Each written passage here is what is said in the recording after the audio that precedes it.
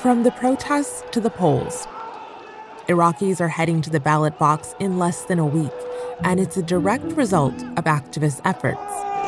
They want an end to corruption and better public services. Some activists may even run in the upcoming vote, and there are more female candidates than ever. But as the parliamentary election inches closer, a lot of Iraqis are wondering whether it can actually deliver on the changes they're asking for, and whether it can withstand international influence, especially from the US and Iran. I'm Malika Bilal, and this is The Take.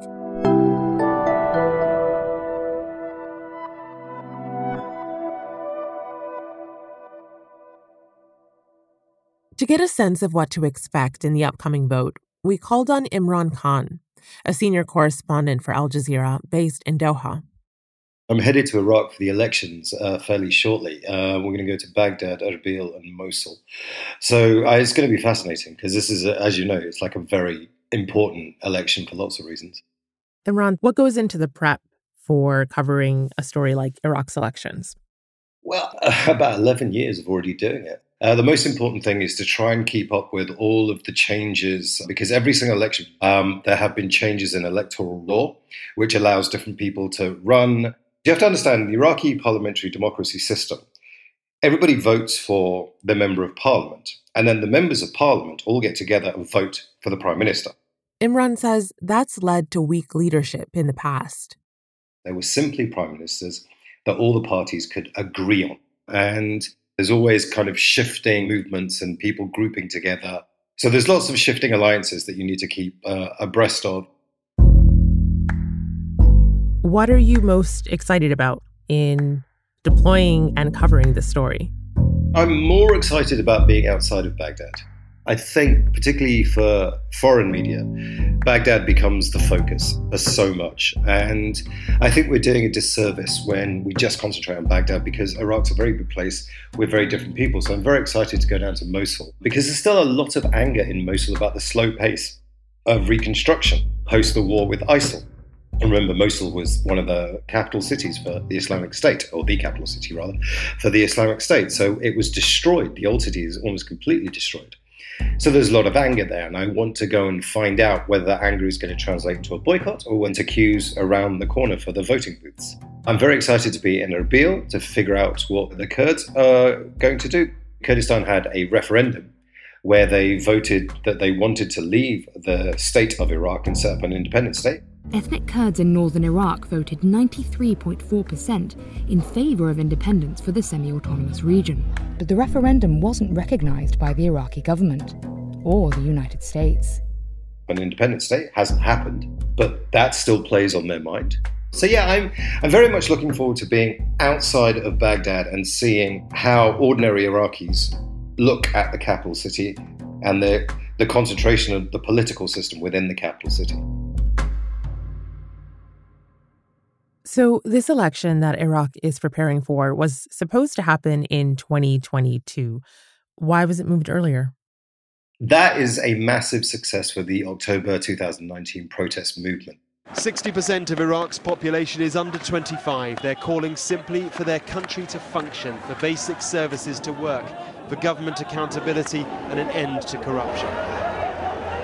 That movement, for me, is one of the key defining moments of modern-day contemporary Iraq. Because you had a group of protesters that were firstly leaderless. No real leaders ever emerged from that protest movement. They were just very angry young people who were fed up and wanted change. The protesters are not holding anything in their hands except for Iraqi flags. They're calling for the most basic of rights, employment and services. The authorities are building prisons only. They're not building hospitals or schools.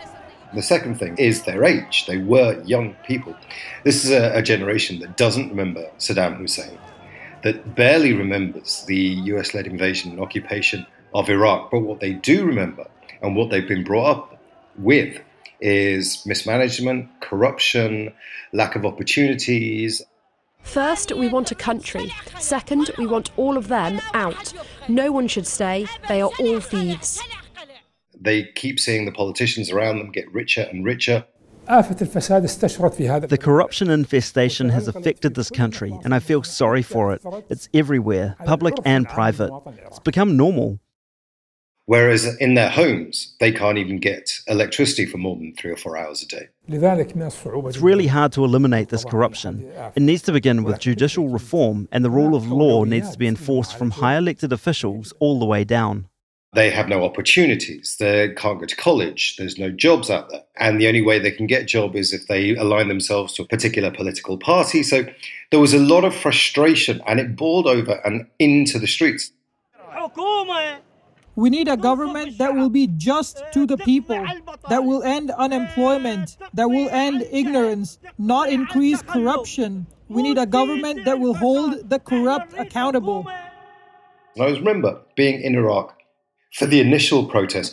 People came out into Tahrir Square in central Baghdad. And then suddenly, over the next few months, it became an almost permanent fixture. Tents were put up, people were giving out food. There was almost, really oddly for a protest movement, there was almost like a carnival-like atmosphere at times. And young people were driving all of this, and they managed to make significant political change.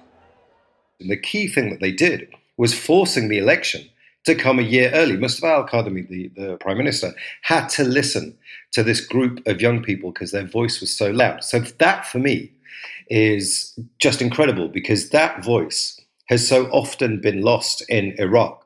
And I think it's a real success of the protest movement. This election has been brought forward by a year. Those protests were billed as the biggest in Iraq since the U.S.-led invasion, and they became known as Tishreen, or the October movement, after the month that they kicked off. Yep. Can you remind us how the security forces responded to the protests at the time? The very early days, they responded with live fire and with bullets. And then as the protests got bigger and bigger, they pushed the protesters into the middle and then surrounded them. And then every time protesters went up to the security forces, they would use live fire, they would use tear gas, they would use water cannon to try and disperse the protesters, try and contain them. But that was just in Baghdad.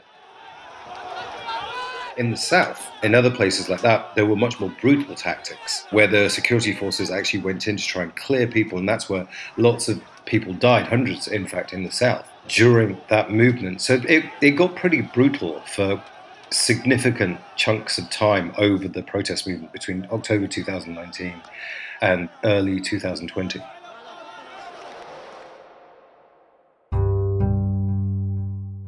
One concrete result of the 2019 protests was this new electoral law that expands the number of districts, and it should allow for better representation. It also allocates a quota of parliamentary seats for women, so every voting district will pick at least one female member of parliament. And so perhaps because of this, we've seen a surge of female candidates, about 30% of the ballot pool. This year, Iraqis will have an unprecedented number of women to choose from as they vote for the country's next National Assembly. What are some of the issues that female candidates specifically have been raising? What will they face?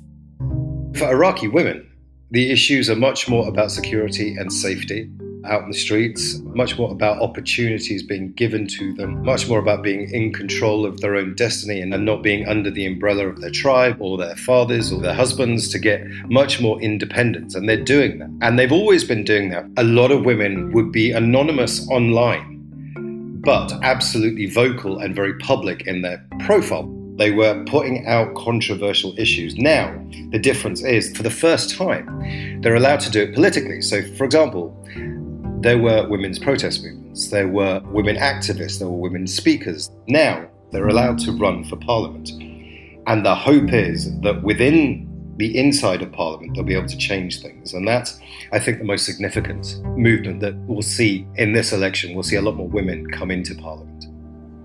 So speaking of people coming into parliament, there's also buzz about activists and protesters taking on a new role, and that role could involve entering government. So what do you know about that? Well, I think we've got to be really careful here, because the protest movement and the activists aren't united. A lot of them are split over whether they should indeed take part in the election or not.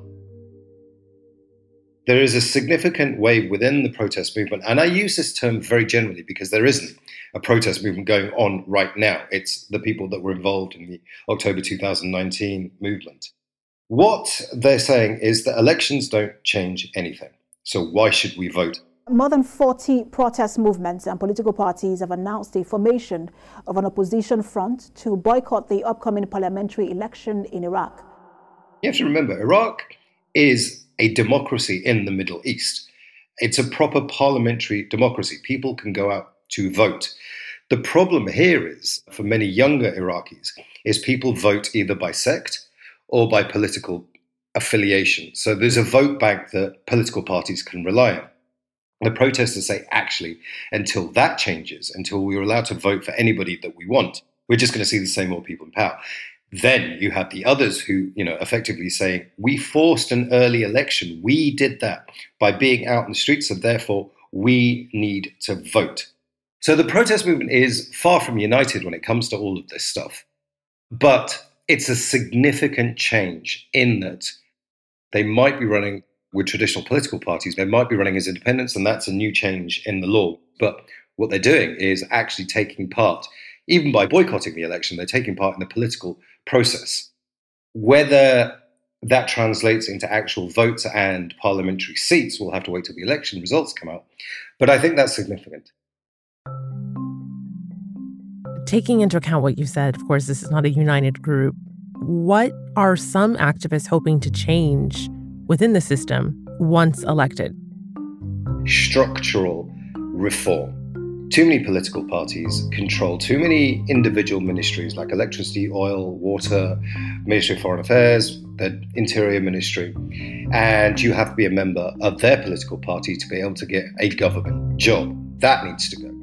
The corruption that they say is rampant in the Iraqi system, and we've covered corruption several times on Al Jazeera, it does exist. In 2018, Imran reported that many Iraqi businessmen and farmers felt like they needed to bribe government officials if they wanted to get any contracts. He also interviewed members of Iraq's Parliamentary Transparency Commission, which said that $320 billion had gone missing in the previous 15 years because of government corruption. Also looking at construction, Iraq needs more electricity power stations. It's very basic, simple things that they want to see changed. They're not looking for a completely different parliamentary democracy or a presidential style democracy or an overhauling of the political system. They see the political system as it could work if there were politicians who wanted to make change. So a lot of the protesters who are running, whether they're running independently or with a major political party, want that. They want to make change from within. And for those who are considering boycotting, how have they expressed that they hope to change the system, if not through elections? Well, I mean, they're not taking part in the elections, so that's an interesting one. I've been trying to figure out how big the boycotts are going to be. If the boycotts are big enough, then the independents running aren't going to get the votes that they need to get in. But there's a religious component to this as well, which is quite important. The Marja'iyya, Grand Ayatollah Ali Sistani, who's the highest Shia Muslim authority in Iraq, if he says go out and vote, people will go out and vote. And if he says don't go out and vote, people will stay at home. So you have to understand that the protesters, they have different loyalties to different people, and they'll listen to somebody like Sistani. So the boycott may not happen in the way we think it's going to happen. It may actually change in the run-up to the election because people may realize that actually this is our only chance for change. But there's a number of very powerful figures that could also get involved and either encourage people to vote or not. It's interesting because that seems to be happening across the board, including with Muqtada al-Sadr's party, who announced that they would boycott the vote and then change their minds and now will not be boycotting the vote. But can you run us through who the usual suspects are? Who are some of the more established parties that are running? Well, let's begin with the one you started with. Let's begin with the Sadrist movement. Muqtada al-Sadr, who's a key Iraqi Shia leader, is a very powerful, very charismatic figure. He is interesting because he's always put Iraq first. He says, I'm Iraqi, I'm not Iranian-backed. His political party won 54 seats in 2018. They were the biggest faction. And again, you need those votes to be able to influence who the prime minister is going to be. So you've got the Southerners. Next up is the Fatah Alliance, which is a coalition of relative newcomers. An interesting change from the last election, the Iranian-backed militia groups were allowed to run. So the Hashd al-Shabi, who were the guys that were on the front line fighting the Islamic State and defeating them, are allowed to run as political parties. They are very definitely, some of them, backed by Iran. They're Iran's very powerful ally in Iraq. And these guys have a lot of respect because they are fighters that defeated the Islamic State. They're also heavily armed. And so that gives them a lot of power on the streets. Imran mentioned a few smaller Shia alliances, led by leaders like former Prime Minister Haider al-Abadi or cleric Amar al-Hakim. And then there are the Kurds from the north of the country. As Imran mentioned, the Kurdish region of Iraq has been pushing for full autonomy. And there are two main parties there, the PUK and KDP. Those guys are often at loggerheads with each other over Kurdish issues, but they will come together when it comes to fighting with Baghdad over oil revenues, over money, over things like that. So although they are rivals, they unite. And lastly, of this very long list, the Sunni groups in the western Anbar province. The Sunni groups are really interesting because under Saddam Hussein, the Sunnis, although a minority, had a huge amount of power. So there's been a period of adjustment since the fall of Saddam Hussein. And the political parties haven't been as active. They've been a bit destroyed. Now they're forming together and becoming much more involved in the political scene. But they are very local. They are very much about rebuilding Fallujah, Ramadi and Anbar province, about roads, schools, hospitals, and they tend to stay out of the more radical end of Iraqi politics. So those are the main groups, I think. So many. So how do international politics come into play here? Because we've mentioned some of the parties are Iran-backed, and there's also the influence of the U.S.